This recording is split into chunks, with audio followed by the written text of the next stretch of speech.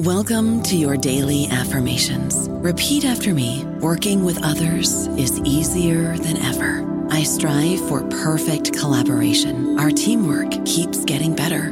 Yeah, affirmations are great, but Monday.com can really get you the teamwork you desire. Work together easily and share files, updates, data, and just about anything you want all in one platform.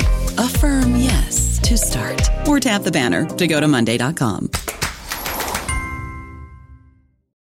Amplify your career through training and development solutions specifically designed for federal government professionals. From courses to help you attain or retain certification, to individualized coaching services, to programs that hone your leadership skills and business acumen, Management Concepts optimizes your professional development. Online, in person, individually, or groups, it's training that's measurably better. Learn more at managementconcepts.com. That's managementconcepts.com. Hello, everybody. This is Marshall Poe. I'm the editor of the New Books Network, and I'd like to tell you that we have a new and improved website. It has two new features that we think you'll love. One of them is a vastly improved search engine, so that when you type in keywords, you'll get a bunch of episodes really quick. The other is the ability to create a listener account. And in that listener account, you can save episodes for later listening. So you can create a kind of listening list. We think these features are neat, and we think you'll enjoy them. Please visit the site today. Welcome to the New Books Network. Hello, everyone, and welcome to New Books in Chinese Studies, a podcast channel on the New Books Network. My name is Suvi Rautio, and I'm one of the hosts of the channel. On the podcast today, we have Coville Meyskens, who is assistant professor in the National Security Affairs Department at the Naval Postgraduate School. Coville Meyskens is here to talk about his new book, Mao's Third Front, The Militarization of Cold War China, published in 2020 by Cambridge University Press. Coville Meyskens' book explores what was perhaps one of the biggest public projects in Maoist China, the construction of an enormous, top-secret, military-industrial base area in the inland mountains, which was built in preparation for war against the United States and the Soviet Union. This military-industrial base was named the Third Front. The Third Front received more government investment than any other development initiative of the Maoist era. And yet, this huge industrial war machine, which was the mobilization of 15 million people, was not officially acknowledged for over a decade and a half. Drawing on a rich collection of archival documents, memoirs, and oral interviews, Mao's Third Front explains how the lives of millions merged with geopolitics and local change, forcing the reader to rethink their understanding of contemporary Chinese history. The chapters that form the body of the book are incredibly detailed and engaging to bring forth the first written history of the Third Front campaign. We will be discussing these chapters in more detail with Coville, who we have the pleasure of joining us on the show today. Coville, welcome to the podcast. Thanks a lot. Thanks for having me. So I'd like to begin our discussion to ask you a bit about your background. How did you grow to be interested in Chinese history, or more particular, Chinese military history? So I came to Chinese history somewhat by accident. So I initially was going to be studying Taiwan. I thought about, somebody suggested that I study Cold War Taiwan. My wife's Taiwanese, so I thought of doing some sort of project that was about Cold War Taiwan. Then eventually I decided I didn't want to study Taiwan because with Taiwan there was one major issue that everybody focused on, which was, is it a country or not? And I didn't want that to be the issue that I dealt with for the next decade or two of my life. And so I decided to switch to China. How I came to my actual project for the book was really an accident. What happened is I had had my oral exams. I still didn't have a dissertation topic. And my dissertation committee made it clear to me that I needed a dissertation topic very quickly. So what I did is I literally went and got John Fairbank and Merle Goldman's textbook, China: A New History, and I started flipping through it. And I needed to find a topic that was going to be about China. I needed, during the Cold War is what I wanted. I knew I wanted the Maoist period.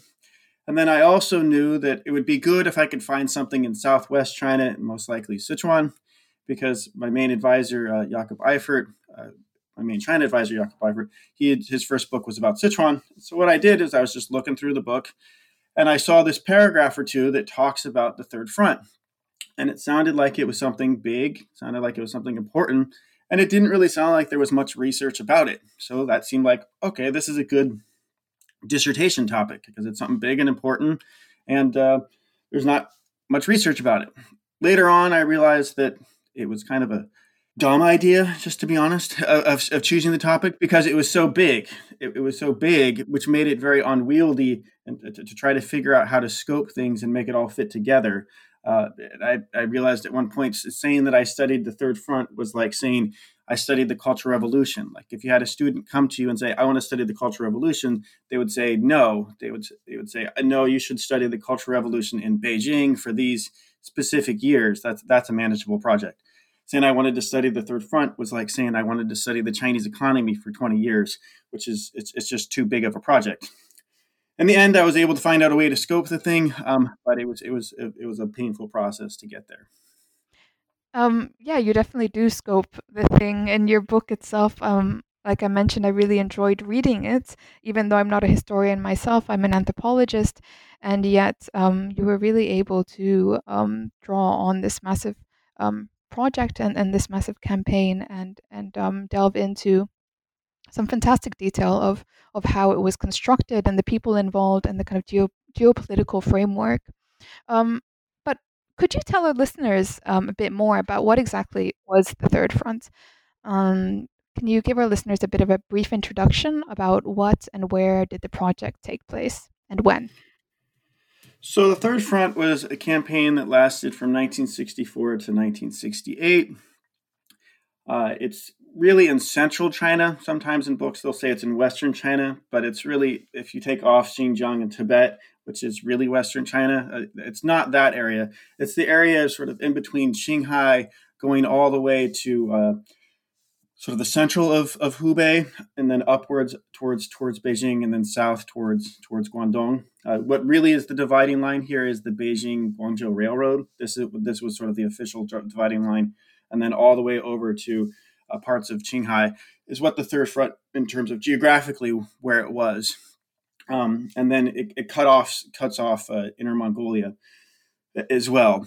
The reason you have this area as being the focus of it is because this is what it's conceived to be. Is it's going to be a backup military industrial base in the central part of China, so that if China gets invaded, either from the coast and that gets occupied by the Americans, or if it gets invaded from the north or the northwest by the Soviet Union, that there's going to be this core military industrial base in the central part of China that is going to be able to stand up still in war, and then we'll be able to arm the Chinese forces to fight back against foreign invaders. The other thing about it is two other important pieces are that it's hidden. It was built inside in mountainous areas. Factories were dispersed, so spread out over large areas, and then also they were supposed to be, in some instances, actually placed inside mountains, so actually placed inside caves. And this was conceived as a way of protecting the industry from airplanes, and then also possibly nuclear weapons. So if you have things that are dispersed over a large area, the logic was that it would be less likely that people would bomb you because they wouldn't want to bomb, some small factory. They would want to bomb something bigger. The same thing with the nuclear weapon. They would go for big sites like cities. They wouldn't go for these factories dispersed all over the place. One other piece of the Third Front is that there's two parts of it. So the central part that I just described, which is sort of from Qinghai all the way over to the middle of Hubei and then north-south access from there, is that there's also something called, that area was called the Big Third Front. On top of that, there's also the Small Third Front. So pretty much all provinces, in my book I have a map of this. It's spent a long time trying to find all these things. Pretty much all provinces got something called a Small Third Front. And what this was is a similar sort of thing, but it was that all of the provinces also got these military industrial complexes up in the mountains that were designed so that they could stand up in war and defend themselves, not have to rely on the PLA forces, not have to rely on supplies coming from elsewhere. So fitting in with the sort of self-reliant theme of the Maoist period, but in really militarized form.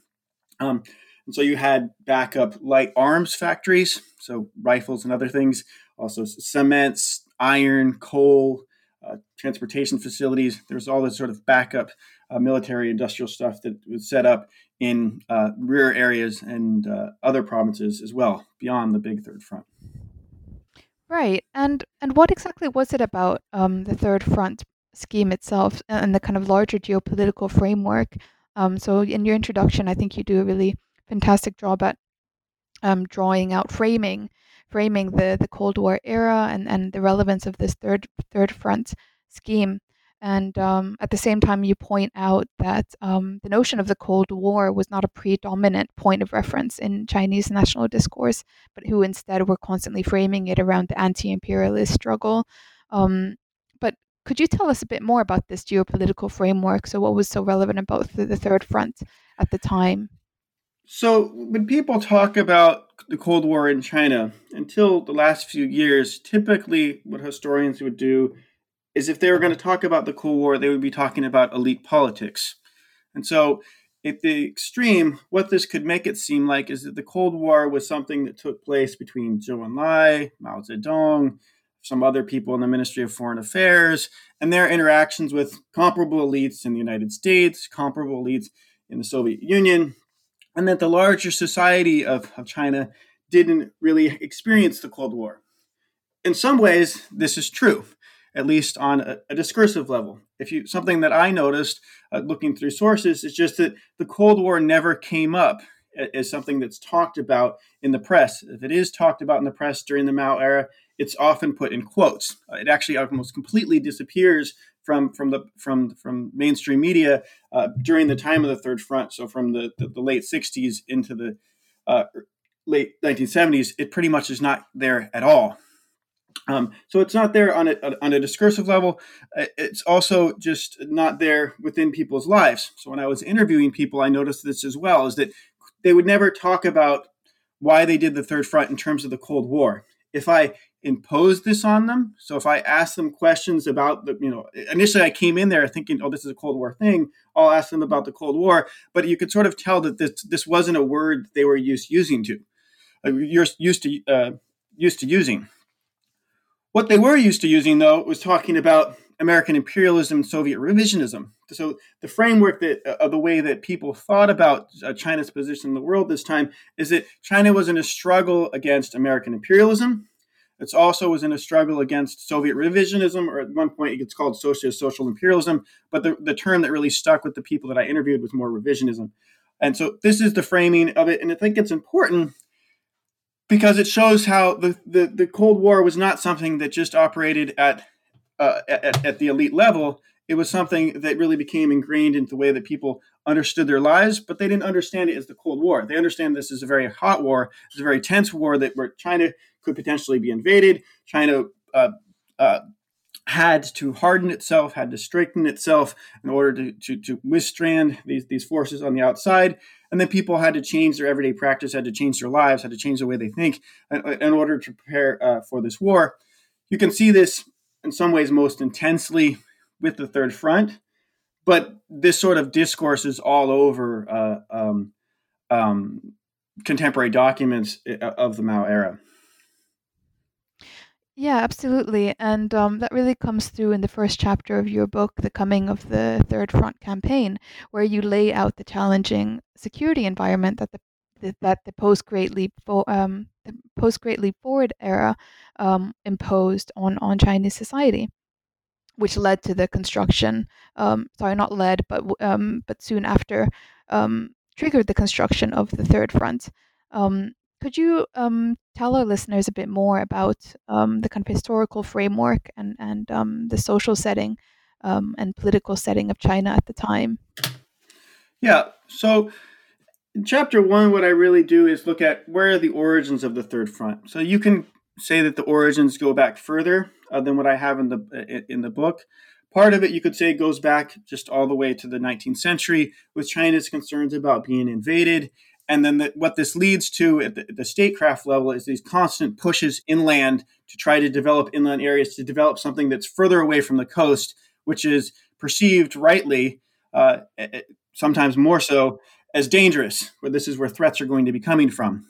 And so wanting to develop the inland areas is something you can go back to the 19th century and see this is done. The most well-known case, obviously, is with the nationalists in the 30s retreating inland. But there's earlier instances of this as well. But in terms of the Mao period with the Third Front, where you see this is with what happens is that after the Great Leap Forward, so in the late 1950s, China carries out this massive campaign where it's trying to do something that's similar to the Third Front in a way, and that they're trying to rapidly develop the country, create this industrial base that Chinese modernizers had wanted all throughout the late 19th century and early 20th century, but it never really happened. The Great Leap Forward, there's an attempt to do this, but as everybody knows, it's disastrous with tens of millions of people dying. After the Great Leap Forward, there's a period of trying to cooling down, really, and recovering.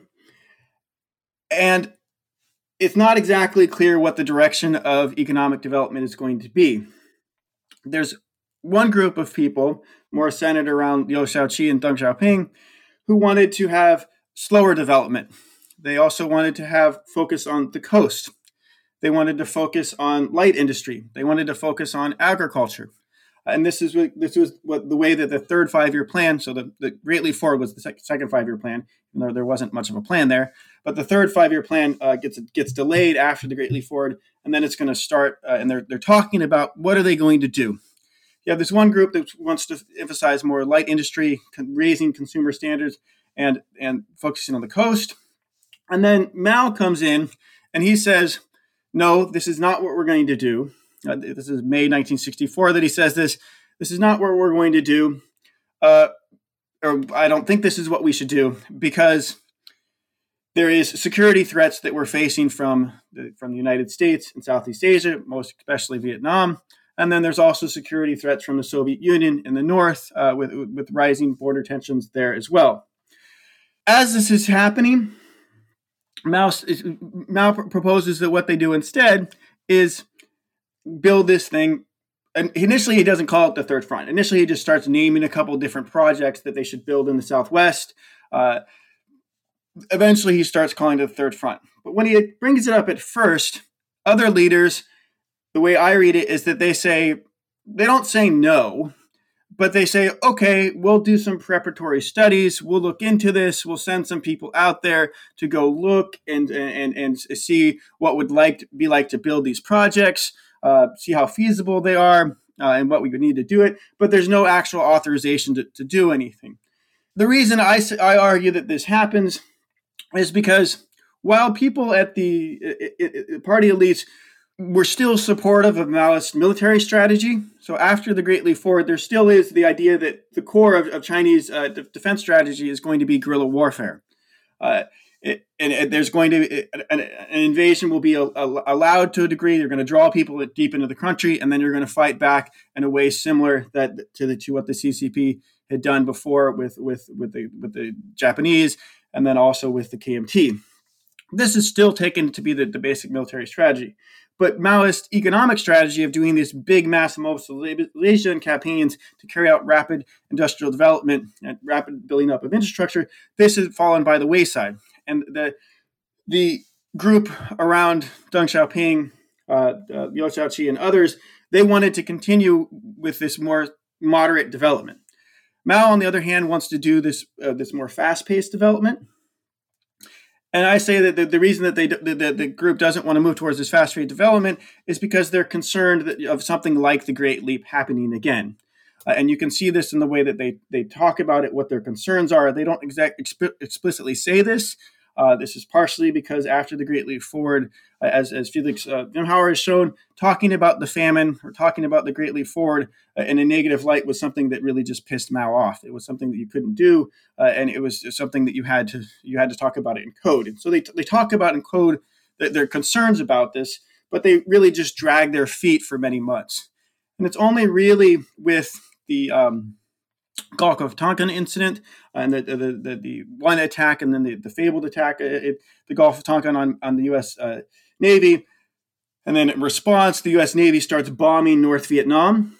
And what happens then is that the party comes to be behind the Third Front project, and you start to get this acceleration of just, we're going to build this thing. You actually get documents saying, okay, we need to go out and find out how to build this stuff, where to put this stuff, sending out stuff to the provinces saying, send up what you think should be the projects. These are the projects we want to do. Also, what projects you look at, what projects do you think should be part of this? Where should they be? What kind of resources you're going to need? And this really accelerates in the late half of the last few months of 1964. And so it's really geopolitics that brings this about. One other piece that I'll just mention that brings this about is that most people, when they think about the Cultural Revolution, they think about conflicts between Mao and the people I was just talking about, but they think about it in terms of culture. And so there's the famous story that Mao starts. There's the Huai play about Peng Dehuai, who's the person that criticizes Mao, or the Minister of National Defense who criticizes Mao during the Great Leap Forward, and that all these conflicts are just occurring in the cultural realm.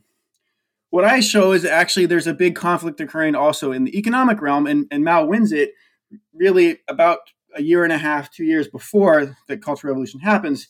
And you can see this in that when Mao talks about the Third Front in mid-1964, the late 1964, when it still hasn't been really approved, he switches back and forth between talking about the need to carry out this large security project, and then also problems with the party, that the party is going soft, or that the party is becoming revisionist. It's becoming like the Soviet Union. And so what does this mean to become revisionist? This is the idea that in the Soviet Union, there had emerged this new group of elites who no longer were really committed to socialism. What they were committed, the egalitarian project of socialism, what they were more committed to was defending their own interests, defending the power of their own expertise, being able to have nicer lives, in really a privileged economic and political group within the larger Soviet state.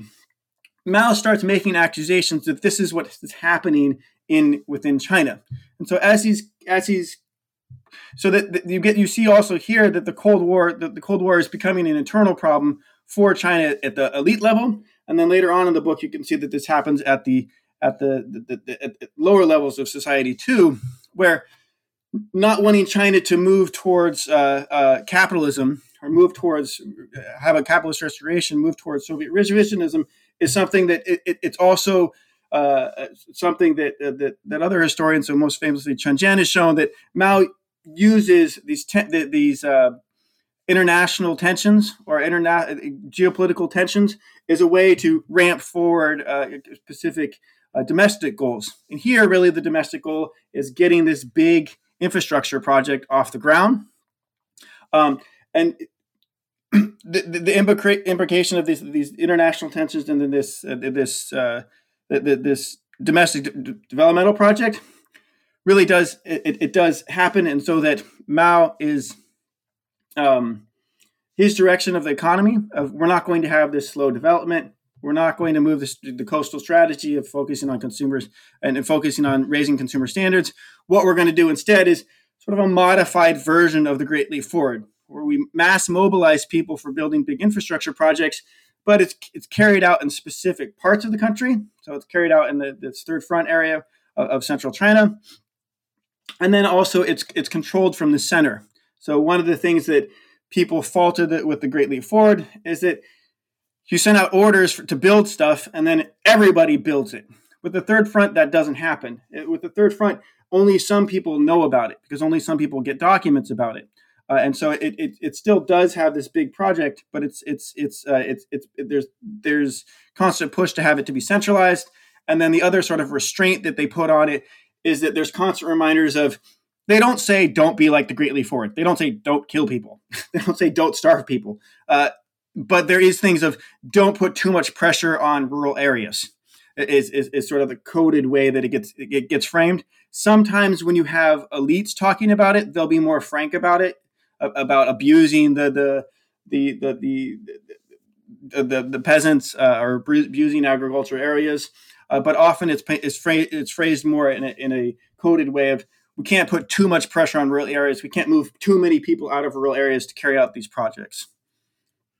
Yeah, and I think that comes out really well in chapter 2, where you talk more about the recruitment, the millions of workers who constructed this third front. So, chapter 2, which is titled Good People and Good Horses Go to the Third Front, really looks at you know how people were mobilized to even be involved in this scheme.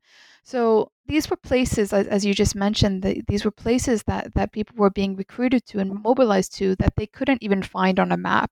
The people who were recruiting workers were very uncertain. At least in chapter 2, you describe how workers who were recruiting others couldn't even, like I just mentioned, locate it on a map. They couldn't even necessarily say the conditions that these workers would be going to. So it's very much this kind of unknown realm. And yet, people were forced to go. Some wanted to go, and some were forced to.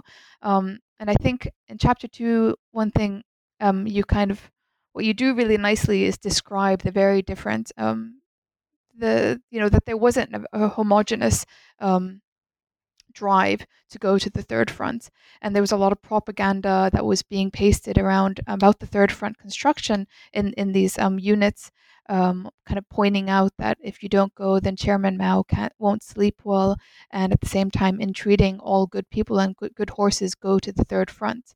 And yet at the same time, very, very many urbanites across Shanghai in these factories were very distressed in the thought of having to move inland to these impoverished and unknown territories where they couldn't even see on a map where they were going, as I just mentioned. So, could you tell us a bit more about what kinds of individuals went to the Third Front to work towards the construction of this military industrial base? And how did people respond to the recruitment efforts? Okay, yeah. So, when I first started studying the Third Front, I thought the main people who went to there were urbanites. That's the way that I conceived of it, because there was a couple of movies that are about this. So Wang Xiaoshuai, the director, had a movie called Shanghai Dreams or Qinghong, which was about the Third Front. There's also 24 City, is a Jia Zhangke movie, which was also about Third Front people. And there the focus is really on people being moved from big cities on the coast or in the Northeast, and then being plopped down in the middle of nowhere in inland China. So initially, that's the way I thought about it. But then when I started looking at documents and looking at memoirs, I started to realize that focusing just on them was misleading, and that, yes, they're the most sort of trumpeted group in memoir literature, not necessarily memoir literature, but in movies for sure, and then also just in state discourse about the Third Front. But really, the bulk of labor, so about 14 million people is how much I've counted so far. I spent about a month trying to find how many people took part in the Third Front, reading through all this stuff, reading through all these gazetteers, reading through all these articles, trying to figure out how many people were there. So I have these tables at the end of the book, which just look like a couple tables, but these took like weeks to compile just to find everybody. And I know there's more, because I found more after the book was already close to going into production, but all the numbers haven't been added in because it gets to be unbearable because the Third Front's too big. But in any case, I started noticing that there's this huge other population, and what it is rural part-time labor, so temporary construction workers. And this is really the big group that does heavy lifting. And so what would happen is you would get an order, we'll say, from the provincial government that this project is going to happen. So it could be, we're going to build this ironworks in the mountains. And so there would be an order saying, we need X amount of labor you can see this in documents. We need these from these different counties is where the labor is going to come. And it would be thousands, tens of thousands of people. They're going to be mobilized for building this stuff. And it would be people around the project who are being mobilized. In some documents, I saw that some rural people were actually coming from other parts of the country. I'm not sure. I never was able to figure out exactly how this was done, but there were some rural people that were pulled up out of villages, say in Shanxi or other parts of China. They were shipped into the interior to partake in these projects. This doesn't seem to have been the bulk of people, but it was interesting that they were bringing a few people from other provinces. I'm not quite sure why. Then the other group is the urbanites. So people who are brought from Shanghai, brought from Nanjing, brought from Guangzhou, Changchun, other sort of big cities. These people had very different experiences being mobilized. And for me, it was important to show that they had different experiences, partially because when people come from the outside and look at China, they often sort of think that there's this march step group of people that just do what the party says. And that's, as my book shows and many other books have showed, is that no, there's a wide variety of social groups in the way that they respond to state dictates or state policy is important to take into account. And so with urbanites, what you can see is that they're overall much more distressed about this. They very much experience this as a social economic step down. When they get orders that they're going to be sent inland, there's often lots of crying. There's lots of complaining to their bosses. There's lots of anxiety. There's lots of depression. In some cases, there's suicides. And so this is a very different experience than what you get in rural areas, where in rural areas, it's harder. You don't get as much of the. I didn't look at archives from rural areas. I relied mainly on memoir literature for people's experience of this. But you don't, at least there, you don't see as much of. You don't see this depression angle for sure. But also what you can see is that people are overall more motivated about this, and it's a couple of different reasons. One, I think, is that it's temporary. It's a short term project. Rather than you're going to be sent inland and who knows how long you're going to be there. Also for them, it's for people in rural areas, it's more of a socioeconomic step upwards, in that you get paid in cash. The cash doesn't directly go to you. It goes to the work unit who's in charge of mobilizing you. But that incentivizes the worker, but then also incentivizes the work unit, because they're getting extra money that rural areas otherwise wouldn't have had. And as people know, the rural areas in China overall, where there just wasn't much cash. Instead, it was people got mainly paid in work points. So having cash meant that people were able to earn much more than they normally would through working at the Third Front. And then also the work unit they were part of would also get more money from hiring you out.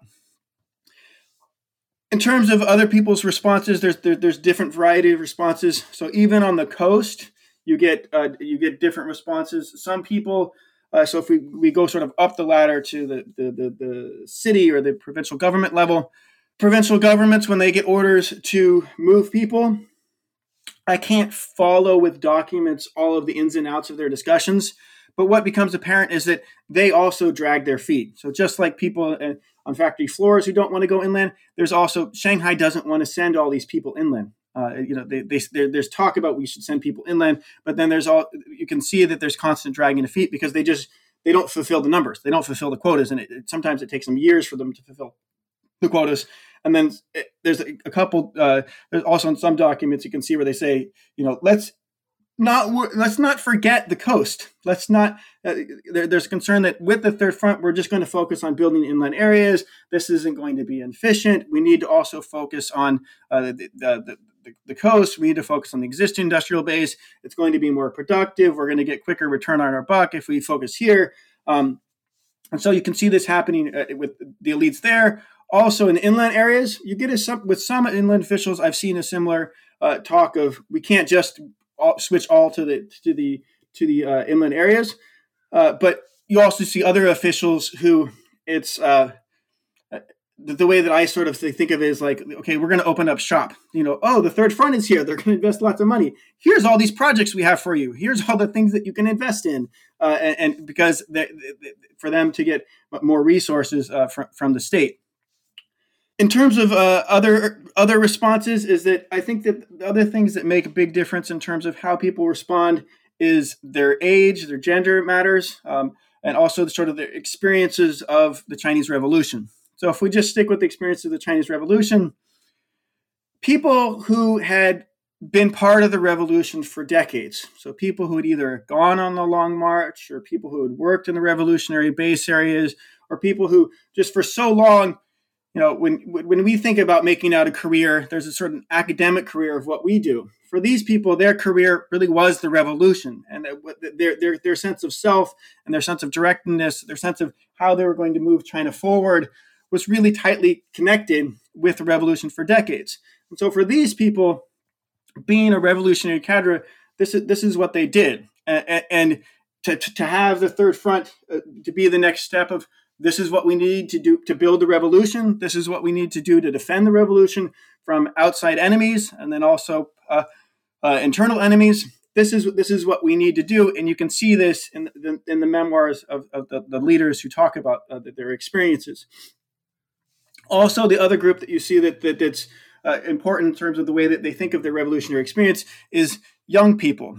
So many young people, they think this is something that's been commonly shown for the Cultural Revolution, and why people were enthusiastic for this, for it initially. And you can also see this with the Third Front, is that people who had grown up after 1949 or were born slightly before 1949, these were people who had been told that the great era, the golden era, was in the past. It was the 30s and the 40s of when the revolution really took place, and the Chinese Communist Party came to power and liberated China from imperialism. This is the narrative.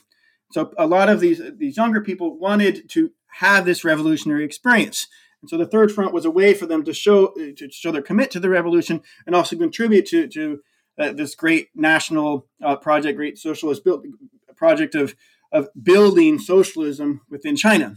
And so this is, some people initially were excited about this, and some of their enthusiasm lasted, of building the Third Front because this was conceived of as a way of defending the revolution and then also building socialism. Because what some people forget about socialism is that in a lot of ways it's just a big construction project, at least on the ground. It's a massive construction project of just building stuff where you're quite literally building things to make it socialism come into existence.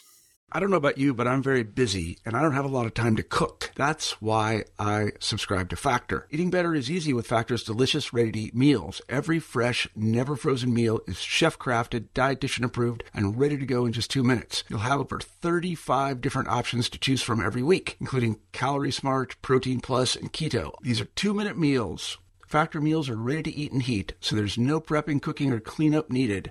They're flexible for your schedule. Get as much or as little as you need by choosing your meals every week. Factor is the perfect solution if you're looking for fast, premium options with no cooking required. Sign up and save. We've done the math, and this is important. Factor is less expensive than takeout, and every meal is dietitian approved to be nutritious and delicious. Head to factormeals.com/NBN50 and use code NBN50 to get 50% off. That's code NBN50 at factormeals.com/NBN50 to get 50% off. Yeah, and I think that infrastructural, the kind of materiality of socialism really comes through in chapter 3, where you write about the ideology, obviously the Maoist ideology that was implemented in these development schemes and this kind of heavily industrial apparatus that the Third Front took on. And also in this chapter, you write a lot more about the conditions, right? So in chapter 2, you talk about recruitment of people, and in chapter 3, you write about the reader gets more of an impression of what it was actually to be in the Third Front, and it was often very deadly, and it was glossed over for this kind of political loyalty for Maoism. I think one shocking figure that you start the chapter with is the building of the Chengdu-Kunming Railroad, and in the chapter it says that for every kilometer that was built, it killed on average 2 people. So considering this was and at the same time considering that this railroad was one of the greatest testaments to the Communist Party's ability to engineer Chinese landscape at the time, there was no announcement at the completion of this railroad that killed thousands, millions perhaps, because it was kept hidden from China's Cold War foes. So I thought this was really fascinating and something that you kind of point out, obviously, throughout the book, how the secrecy that was involved. But could you tell us a bit more about the construction of the Third Front and what were the principles that formed the backbone through its construction. And you already touched upon this earlier in the discussion, but how did these principal goals change as the Cultural Revolution started to roll out? Okay. So first on the death part. So finding death statistics is not easy. It is clear that the railroads were deadly. The thing that has the most is most trumpeted, but also is within China, but also easiest to find a statistics about is deaths on the Chongqing Railroad or the Chengdu Kunming Railroad. When it's talked about in China, though, it's definitely talked about as being a tragedy, but the deaths are very much sublimated in the national discourse of building socialism, building the nation, building industry. And so there's deaths, but they're worthwhile deaths. And so you see this, other railroads too, you can see that there was deaths around them as well. And partially this leads into what you were talking about before, is that it's because of the way that the projects are built. So I don't want to overinflate the deaths. There definitely are there, but they're definitely there. But they're more in the ranges of thousands. It's hard to exactly tell. One other thing I'll just mention on that point, though, before I get into talking about what was the actual construction process like, is that I have found some evidences of not quite famine, but definitely starvation. And I've seen this especially with railroads, where the case that I was able to find was through gazetteers for the railroad that connects Chongqing and now it's Xiangyang in Hubei, sort of northwest Hubei. And what you saw there is that because so many people were mobilized, that it seems like what happened is that people were being pulled out of rural areas and not producing enough food. And so that you have this issue of just of there being some sort of starvation in that area, and it seems like it's connected to the Third Front. At least that's the way it gets presented in gazetteers in sort of a coded way. You can see more widely, which we'll talk about later, that sort of not necessarily starvation, but definitely bare subsistence is part of just the basic strategy of building these projects. But in terms of your bigger question about how this stuff is built, I think a useful way to think about this, which I try to do in the book, is it's about what does Maoist science look like? What does Maoist technology look like? And so there's a couple different key pieces here. So to talk about this, I really benefited from the work of Sigrid Smeltzer and her talk about self-reliance and what this looks like. And so self-reliance when people think about this can sort of mean we're just going to focus on internal development. We're not going to look at other techniques. And that's not exactly what it means. Self-reliance means you're going to use resources from the local areas. The local area could be big and small. The local area could just be your local construction project. It could also be the city. It could be the province. It could be the nation. And also in some instances, it does mean actually acquiring resources from the international realm as well. This idea of self-reliance, though, really comes out of the wartime experience of the party, so the 30s and the 40s, of that we don't have the resources, we, the Communist Party, don't have the resources to carry out industrial development, to carry out really military campaigns. So we're going to be self-reliant. We're going to rely on native methods. We're going to rely on domestic resources. We're going to rely on the people and resources that we have here in the base areas. And this gets filtered into the Maoist project, really, especially from the Great Leap Forward. And you can see this in the Third Front. And so when the construction process, what this means is we're going to have, instead of relying on cement, because you can see this in documents where there's discussions of we don't have enough cement. So there's these discussions within our construction group of what we're going to do about this. We don't have enough cement, or we don't have enough trucks. So there's discussions about what to do. And the discussions usually break down in this way, is that there's this capitalist group or this bourgeois group, which here you can see how sort of Cold War ideas are getting filtered into Chinese science and technology. There's this capitalist group or this bourgeois group that wants to do things slowly, or wants to do more planning, or wants to wait until we get more cement or until we get more trucks. And obviously, this is not the route we should follow. The route we should follow is the socialist way, or what I really see as the Maoist developmental way of building socialism. And so what this means is we're going to build stuff quickly. We're going to build stuff with some planning, but not as much as the experts in our group want. We're going to rely on local resources. And so sometimes what this means is rather than using cement, we're going to use mud to build our factories. So this is, you see this proliferation of factories that are quite literally built out of rammed earth. You also see, instead of these experts who say that we need factories that have roofs, so this is something that happens in some places, is instead of having roofs, which is a bourgeois capitalist idea, we're going to not have roofs because this makes us more self-reliant. This makes us more reliant on resources we have. An element that's important in this is that this is also all very militarized. So to understand this push towards speed is that there's this idea that because of the wartime emergency, because of the wartime pressures, we can't go slow. We have to go fast. And so we need to speed up. So instead of waiting for a truck to come or more trucks to come to move supplies from the local train station, what we're going to do is mobilize thousands of people to walk over to the train station, put the stuff on carts, and then drag it back over to the factory. And instead of waiting for cement to build the walls for this factory, we're going to figure out some sort of way to use local resources to quickly put the factory up. In the end, this ends up being very problematic, partially because in one case that doesn't make it into the book, but I have another article about elsewhere, is that you can't have a factory that has cement walls because the machinery causes the factory to shake, and then the walls break. If they're made out of mud, and so in some cases these places get rebuilt.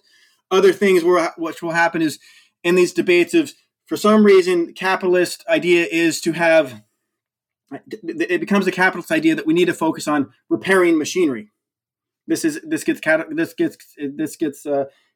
coded as being capitalist, that we're going to repair. We're not going to overwork the machines. And so you have experts that will say we need to do this, and then this just won't happen. They won't repair the machines, and so the stuff will just break because they overwork it.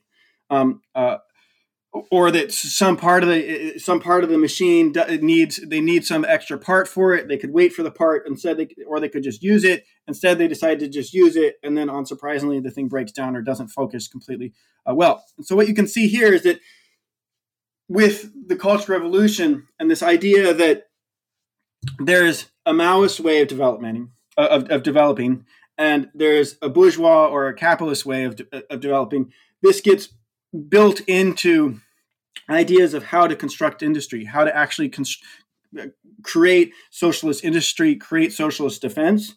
And this has very problematic results in terms of actually being able to build a functioning industry, because alongside people trying to build this stuff in this arduous conditions, you also have people who are just fighting over, often sometimes quite literally fighting over, if not necessarily with coming to blows, but yelling at each other over what is the correct socialist developmental way. And so it's I can't even really imagine how much of a pain that must have been. Yeah, and here you're referring to with the outbreak of Cultural Revolution, right? So how the principal goals changed within the party itself. I mean, this is, if I've understood chapter 3 correctly, you describe very much, obviously with the start of the Cultural Revolution, the enemy wasn't so much anymore the external enemy, it was also internal within the party itself. So meanwhile, as there was this desperate campaign to build the third front, and as you were just describing in great detail, the kind of strenuous conditions that workers will put into this construction.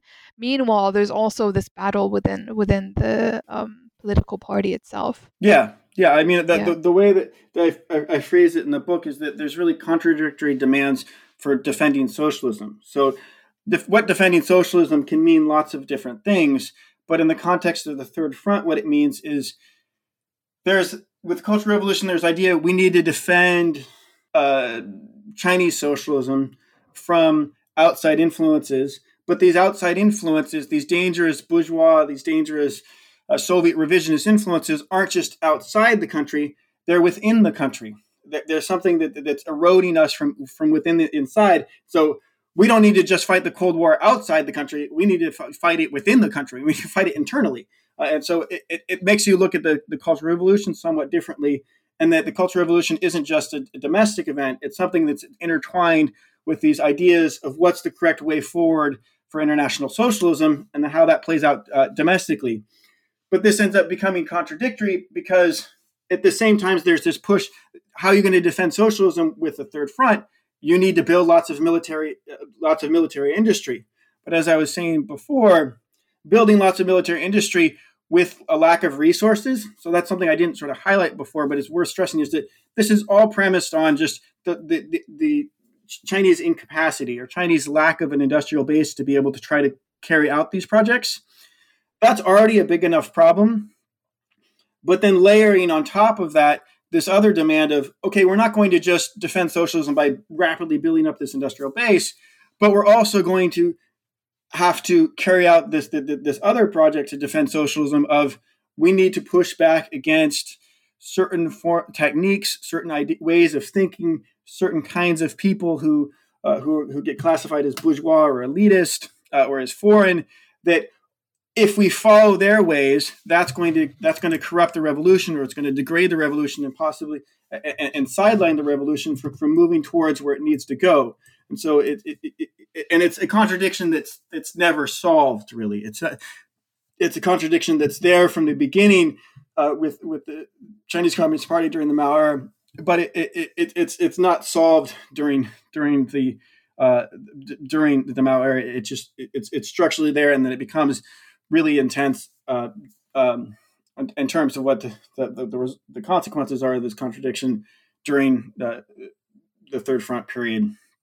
Yeah, and I think your research really is a fantastic way of drawing on these larger kind of national or the kind of political contradictions in this scheme itself. But let's move closer to the everyday life of people who were based in the Third Front. So you do this. You describe the everyday life of the people in Chapter 4, titled "Produce First and Consume Later," and you delve closer to the steel town of Panzhihua, which is in the deep mountains of southern Sichuan. Could you tell our listeners a bit more about what this chapter consists of? What did everyday life in Panzhihua consist of for the workers and for the Third Front project? So I think that if we start on the structural level, what's key for understanding everyday life here is really the title. So the produce first, consume later is a term that comes out of the Daqing oil field. So the Daqing oil field is something that you can see all over Chinese documents in the late 60s and the 70s. And what it was is China, after the breaking with the Soviet Union, it doesn't really have much oil. During the Great Leap Forward, they discover oil in Daqing in the northeast of China. And what this means is quite literally the Chinese economy can move and run, because otherwise they just wouldn't have had oil, and Daqing makes this possible. But one of the ideas that comes out of this is that, which was there before, but becomes sort of more, that comes out of it becomes sort of codified after Daqing, is just the idea that we really need to prioritize production, and consumption needs to be downplayed, or needs to be repressed, depending on how you look at it.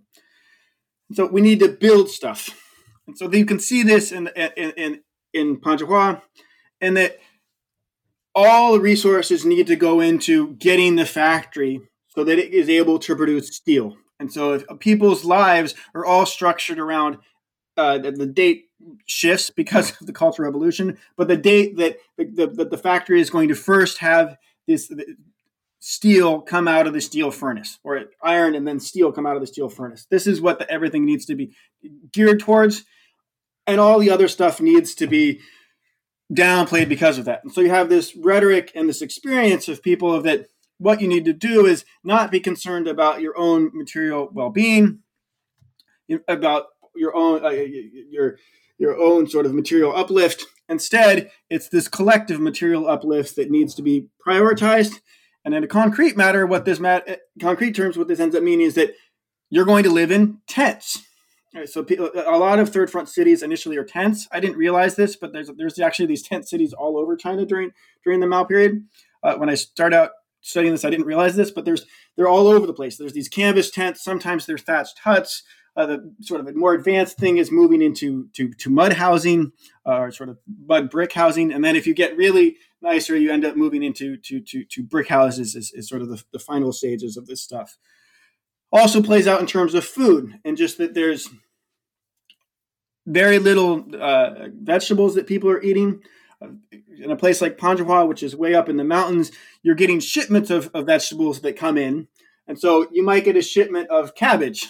That means that you're going to be eating cabbage until you get another shipment of vegetables, because that's the only vegetable in town. There's very little meat as well. And so people have different experiences of this. Some people who are coming from the cities, this is really quite shocking to them. The life that they've been mobilized for or thrown into is the way that some of them experience it, because they just hadn't experienced this sort of bare subsistence. It's just something that went on for years and years and years.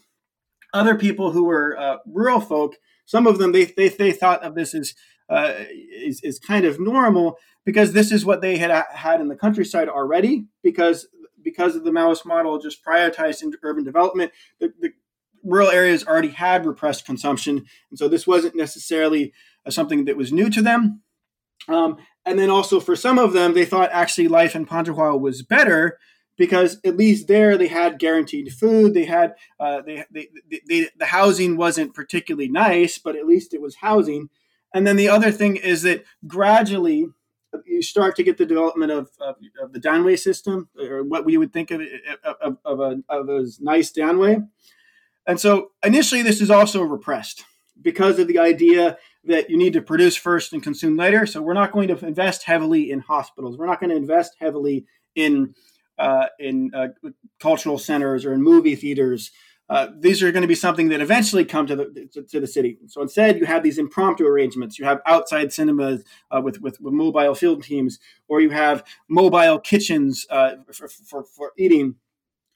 But eventually, you do get a nicer places for people to live, and some people start to like this. They can see the fruits of their own labor, but it ends up being something where, especially in a place like Panzhihua, which really is in the middle of nowhere, if you go there today, I've heard it's better now because I think there is a high-speed train from Chengdu to Panzhihua, but it's still 5 hours, I think, to get there. Before, when I went, it was in 2011, and I think it was the last time I went, 2011 or 2012, it took 10 hours still then to get there. And before, it took days to get there on trucks. And so it's really out in the middle of nowhere. And other places, it's a similar thing. These factories are out in the middle of nowhere, or they're out in the middle of the way that people experiment is the middle of nowhere in the mountains. And so that the urbanites, even though they can see the fruits of their labor, even though they can see that they're contributing to the larger project of modernizing China through building up industry, through building up its capacity to produce basic industrial materials, building up industrial networks, they want to leave. They would like to be able to go home, and that they don't come to see Panzhihua or wherever their other third front work unit is as their home. They still see Shanghai as home. They still see the Northeast as home, and they want to go back there. And in some factories, this gets augmented because of the connections that still exist with the home areas. So this is something that Emily Honig has shown with Sent Down Youth, and that if Shanghai youth get sent up to the Northeast, they still had connections back in Shanghai through actual government institutions that were set up to manage them. And this meant that there was material flows and other things that went with their connections back in Shanghai. I found a similar thing with the Third Front, is that the Third Front is set up so that the way I started thinking of it is it just these big factories on the coast in the Northeast and other big cities in China, they had kids.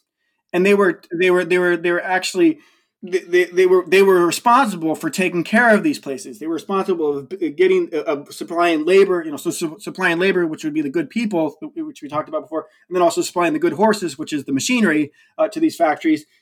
And so what this meant is that later on, when the factories were actually built, people we'll say in Panzhihua, they would still use their contacts back in other factories to bring in resources. And what this meant is that people could see the divides. People could see that the progress of their own material life in inland areas, but at the same time, they could see stuff coming in from the outside areas, and then also they would go back home. They would go. The party allowed people to go back for about 2 weeks once a year to go back to their homeland areas. And what these trips often were just big shopping sprees. I mean, it was partly seeing family and friends, but they're also just big shopping sprees of just buying tons of stuff for them and their friends to bring back home.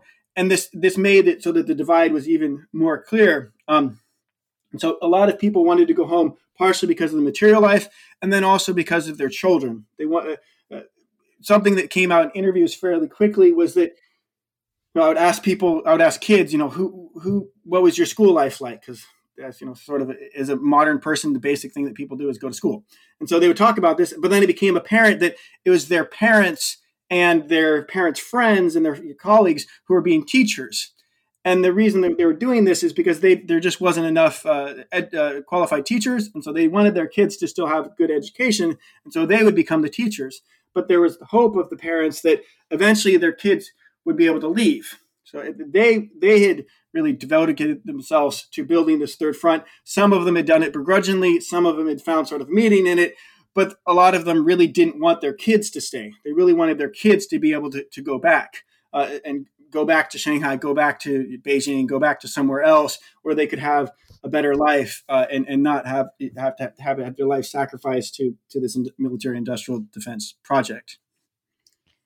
Yeah. And at the same time, you really point out kind of how secluded they were, and also the risks of I mean, you do right. The chances of running away were so it would have been difficult to survive. But then if people did, and during these 2 weeks of holiday when they went to maybe their urban homes, the risk of not returning to the third front was obviously a risk to their entire family and their livelihood.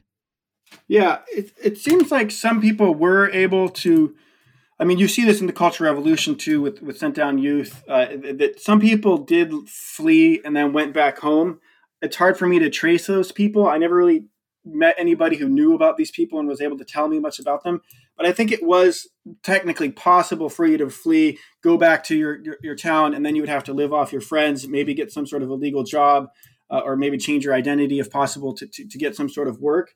But overall, running away was difficult because of the hukou system, so the household registration system. So where you worked determined basically the Communist Party basically became not just the only employer of people; it also became the major supplier of just basic material goods for people. So if you wanted to get your grain ration, you got it through your work unit. So if you left, then you would lose this. You would lose this entitlement, and it wasn't very easy for you to get back those sort of material goods otherwise. But just to go back to one other point that you mentioned earlier, which I think is important for understanding how people experience the third front, is just the idea of it being secret. And so normally stuff like the third front, if you're going to build Panzhihua, you're going to build this massive steel project, this would have been something that would have been trumpeted in the media. This would have been something that was like Daqing. It would have been a big deal. It would have been the great progress of socialism, and it's overcoming all these difficulties of geographic difficulties, material shortage difficulties, personal difficulties of having to sacrifice your time with your family to work instead on the revolution. This would have been stuff that would have been trumpeted in the press, and you can see it in other press articles about other smaller projects. But because the third front is secret, it's never brought up. It's never something that you can be glorified in the public eye. And so and it never really happens. In the late 1970s, the Third Front starts to be revealed, but when it's in the press, but when it's revealed, it's not clear what the thing is. It's just sort of, there's somebody went to a Third Front factory, and that's kind of it. They don't really say at all what it is. And so it means for the people, in terms of their memories of their experience of this, is it's different than if they had been at something like Dacheng or some other project that had been publicly recognized. This would have meant that they could have sort of claimed that they were part of this grand national project to defend the nation and to build socialism. But because it's a Cold War project and the party is concerned about this stuff being attacked, it never exists on the national realm. You can have these local celebrations, and as I talk about in the book, there's often these whenever you have any projects that are completed, you have these big local gatherings to celebrate the achievements that have occurred, and you celebrate the workers that have been involved in the project. But these are never elevated up and brought into the larger national discourse, because it's a Cold War project, and they assume that if other people can see it and other people know about it, then it's not safe, and that defeats the whole security ideas around it. Yeah, and I think that's also something that you really point out again, the secrecy of it, and also how the topography allowed for that secrecy.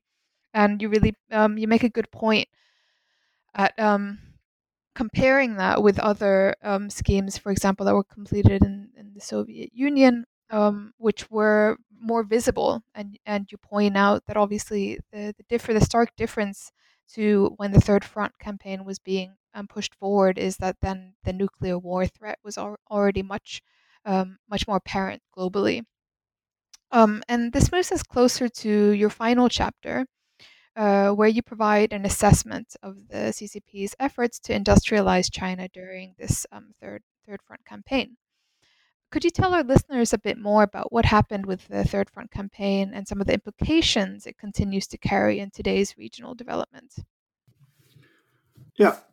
So if you're going to look at the Third Front and what was its sort of industrial legacies, its social legacies, you got to look at it from a few different perspectives. First off, the story I tell is pushing back or challenging sort of the dominant narrative that's out there, which is that instead of out there in academic discourse, is that instead that the Third Front was a big waste, is one way that it's often phrased, or that the Third Front shouldn't have been built, at least on the scale that it was. Instead, what that should have happened is there should have been moderate development in the interior that could, in response to security concerns, and then also at the same time continuing to focus on developing the coast. So this is an idea that was advocated by Barry Naughton in a couple of his pioneering articles, which were hugely beneficial to my writing of this book.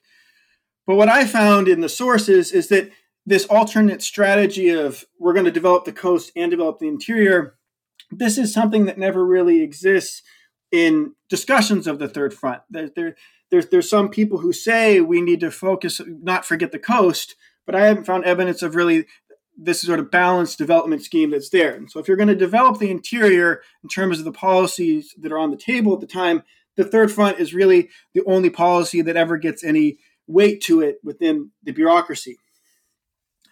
If you look at terms of its consequences for industrial development in the interior, there's no denying that this thing is massively wasteful. And according to the party's own statistics in the early 1980s, about half of all of the projects are deemed a failure and just are completely abandoned, which is a pretty stunning number of just amount of waste. What they actually qualify as waste and other things is is sort of impossible to determine, because I just have them saying that this is what they think.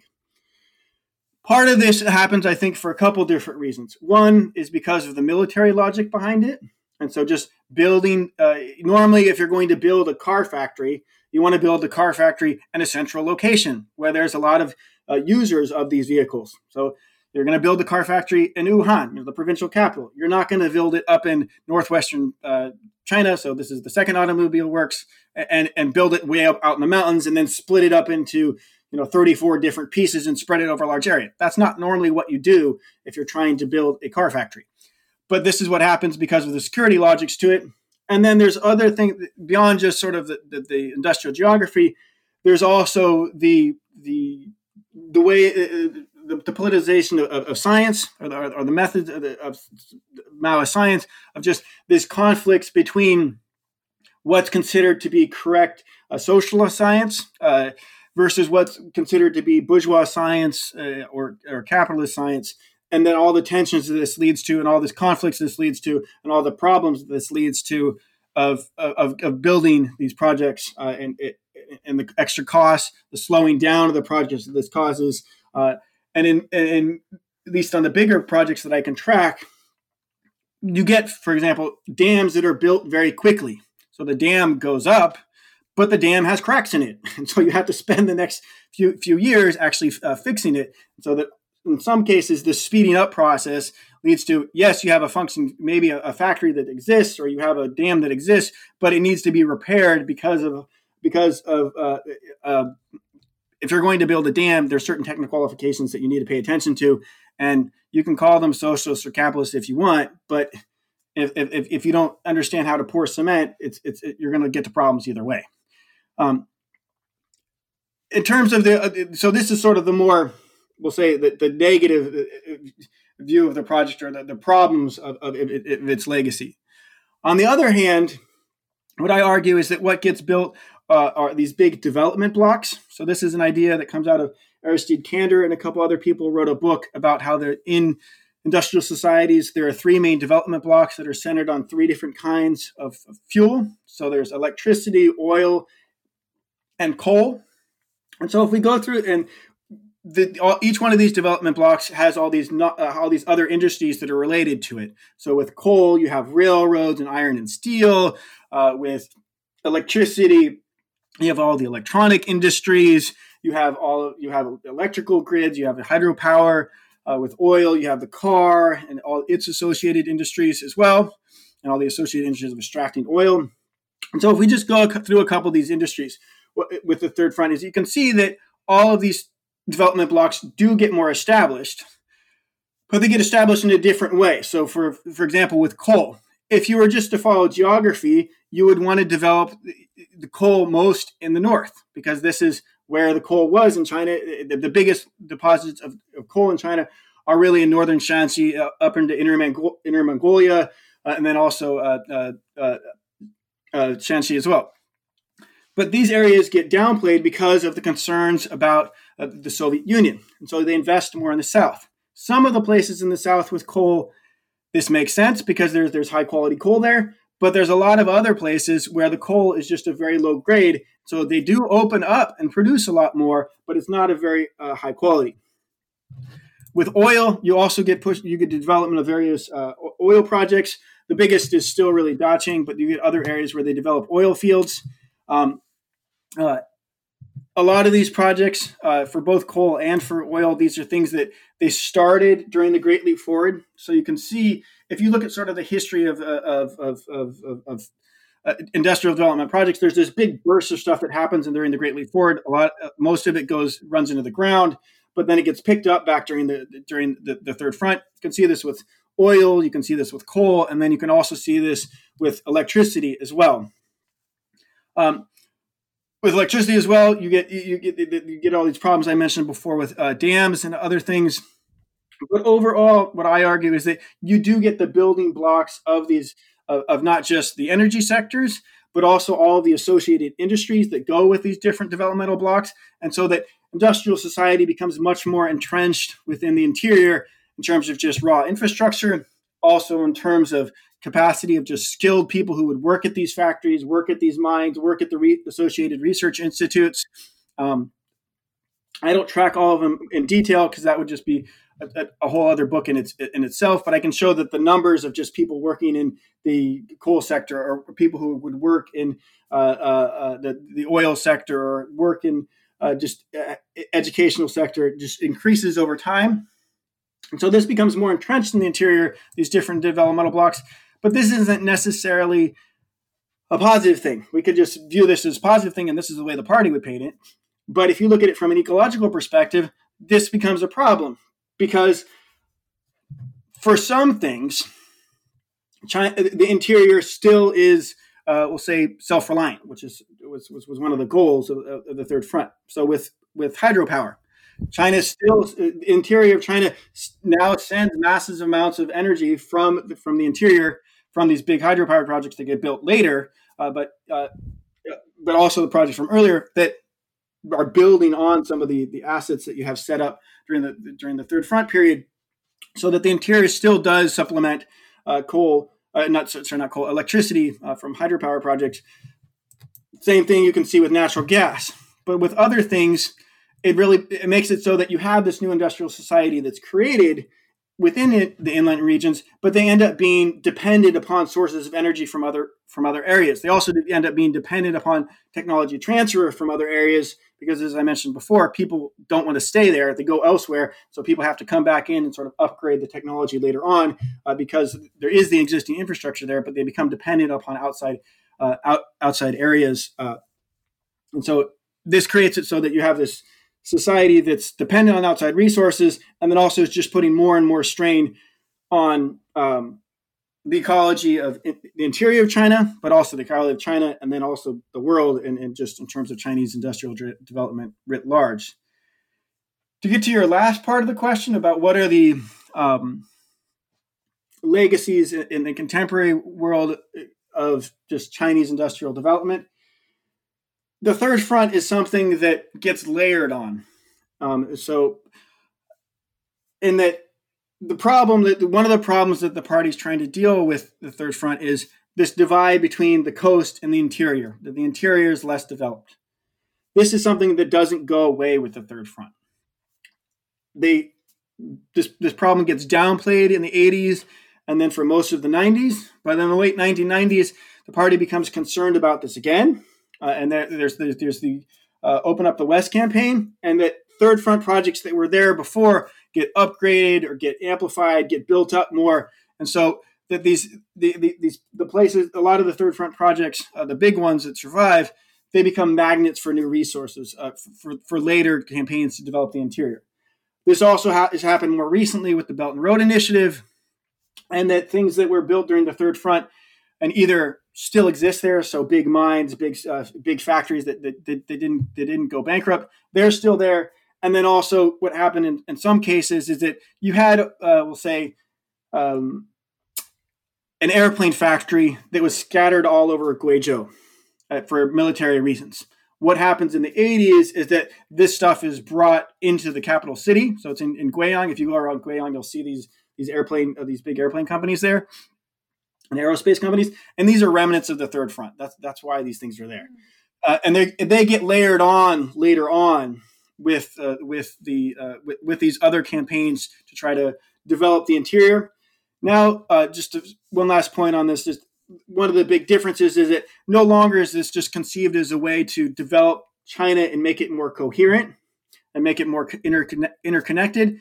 It's also now, with the Belt and Road Initiative, conceived as a way to make it so that China's West doesn't have to rely on the sea anymore. It can be hooked into Central Asia. It can be hooked into Southeast Asia. And so that the markets are no longer, the continental economy is no longer just looking towards the coast like it did really for most of the reform period. Instead, it's looking west and looking towards creating economic links with Central Asia, Southeast Asia, and South Asia. Yeah, that's really interesting just now as you were talking about how obviously these projects have taken on new forms. And as I was reading, nearing the end of your book, this isn't something you write about in the book, but I started to think about what are the remnants, that these schemes that didn't take on new forms. And obviously anybody who's traveled across, especially rural China, especially this region that you're speaking of, there's a lot of these kind of remnants of industrial development schemes. So that's something that I kept thinking about as I was reading your book.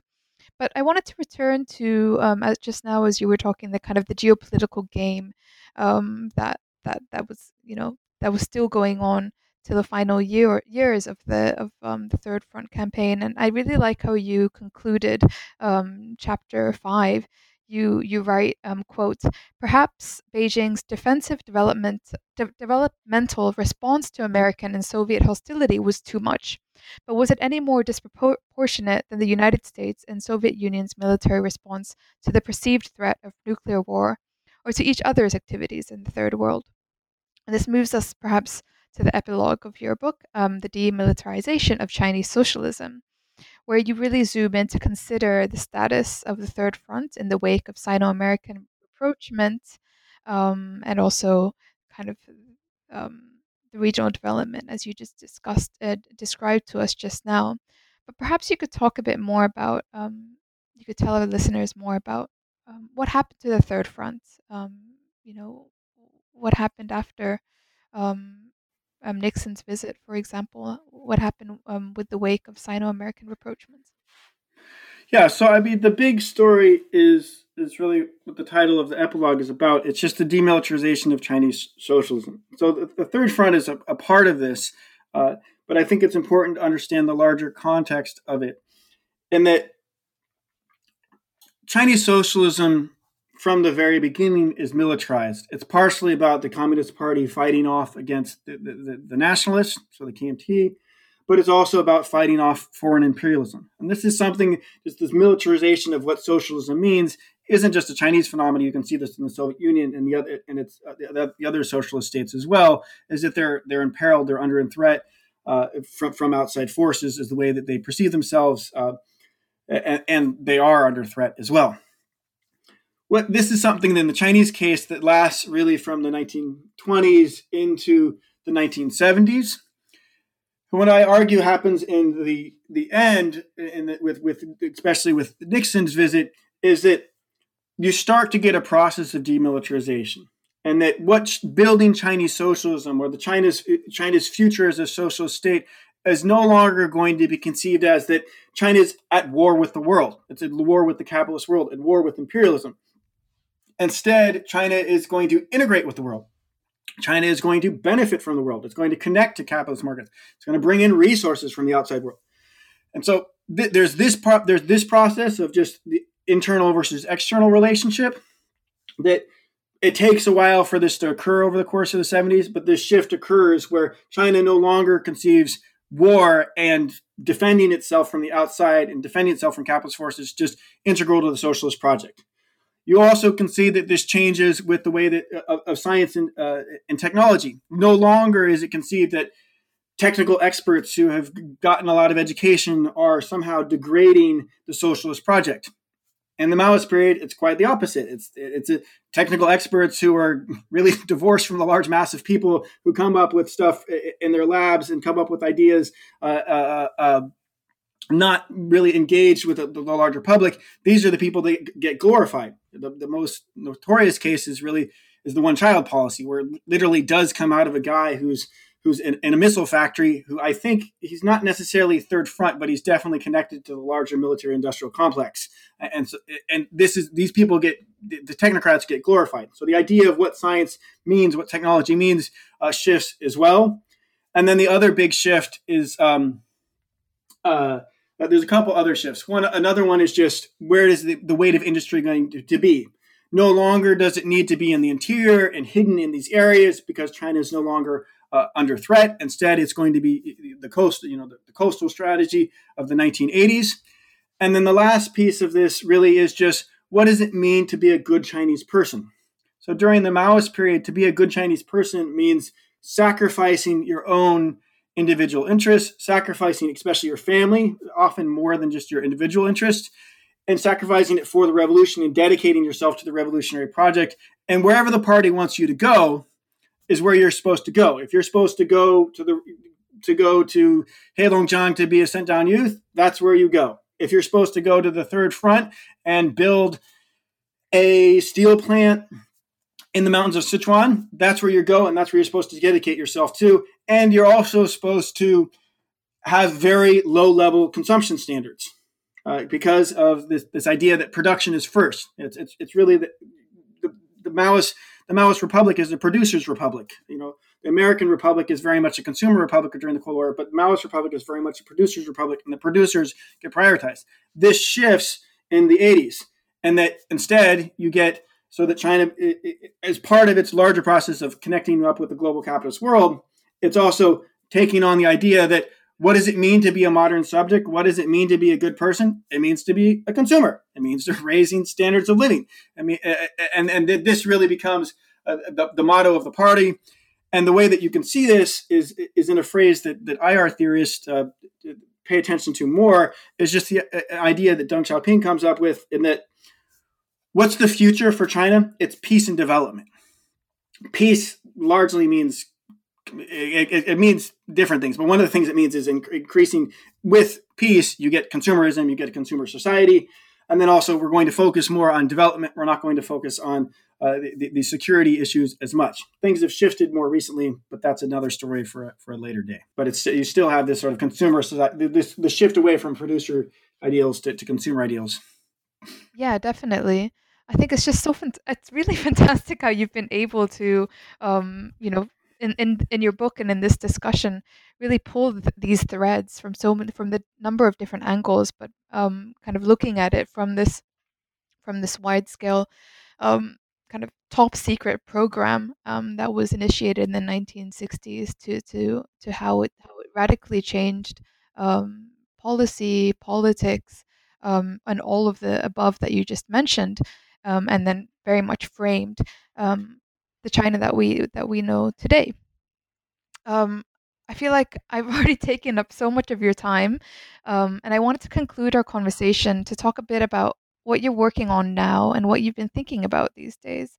So, if you could tell our listeners a bit more about your current projects, what have you been doing since Mao's Third Front was published? Yeah, so I have one project that's about the BRI, which talks a little bit about what we were talking about before, but the main focus really now is Three Gorges Dam. So my interest writ large is capitalist and then anti-capitalist development in China in the 20th century, or sort of the long 20th century, if we take that into the 21st century and a little bit back into the 19th century. And really, one of the biggest projects of doing this is the Three Gorges Dam. So that's what my second book project is about. There, what I want to do is zoom in on one specific project. So most people think of the Three Gorges Dam as something that started to come into existence in the late 20th century, because this is when it actually gets built. But it's something that the various parties aspire to, various elites aspire to, all the way from the 1920s.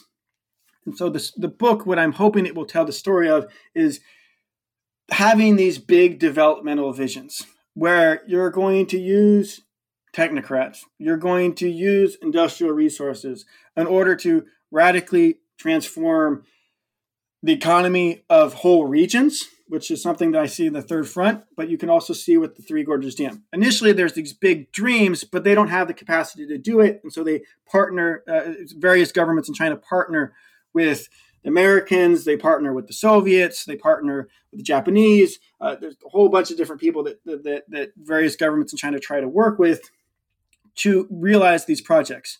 So what the book is going to chart is the moving from having these big developmental visions with the Three Gorges Dam and all the problems that they have of trying to realize this, but at the same time building up the capacity so that they eventually are able to carry out these China is able to carry out these big industrial projects.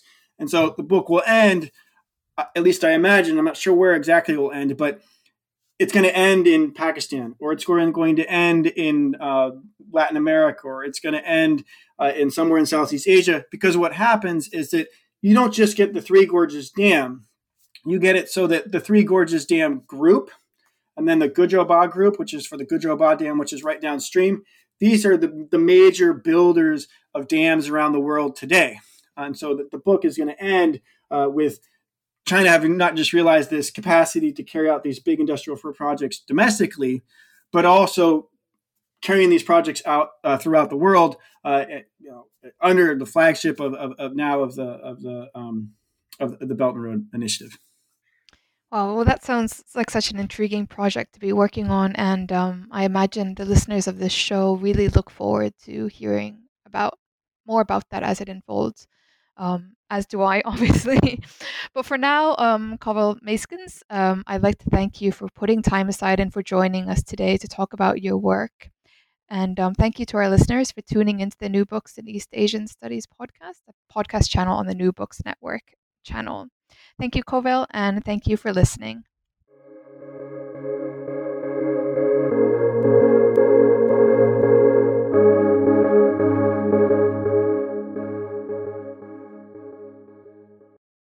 Amplify your career through training and development solutions specifically designed for federal government professionals. From courses to help you attain or retain certification, to individualized coaching services, to programs that hone your leadership skills and business acumen, Management Concepts optimizes your professional development. Online, in person, individually, or groups, it's training that's measurably better. Learn more at managementconcepts.com. That's managementconcepts.com.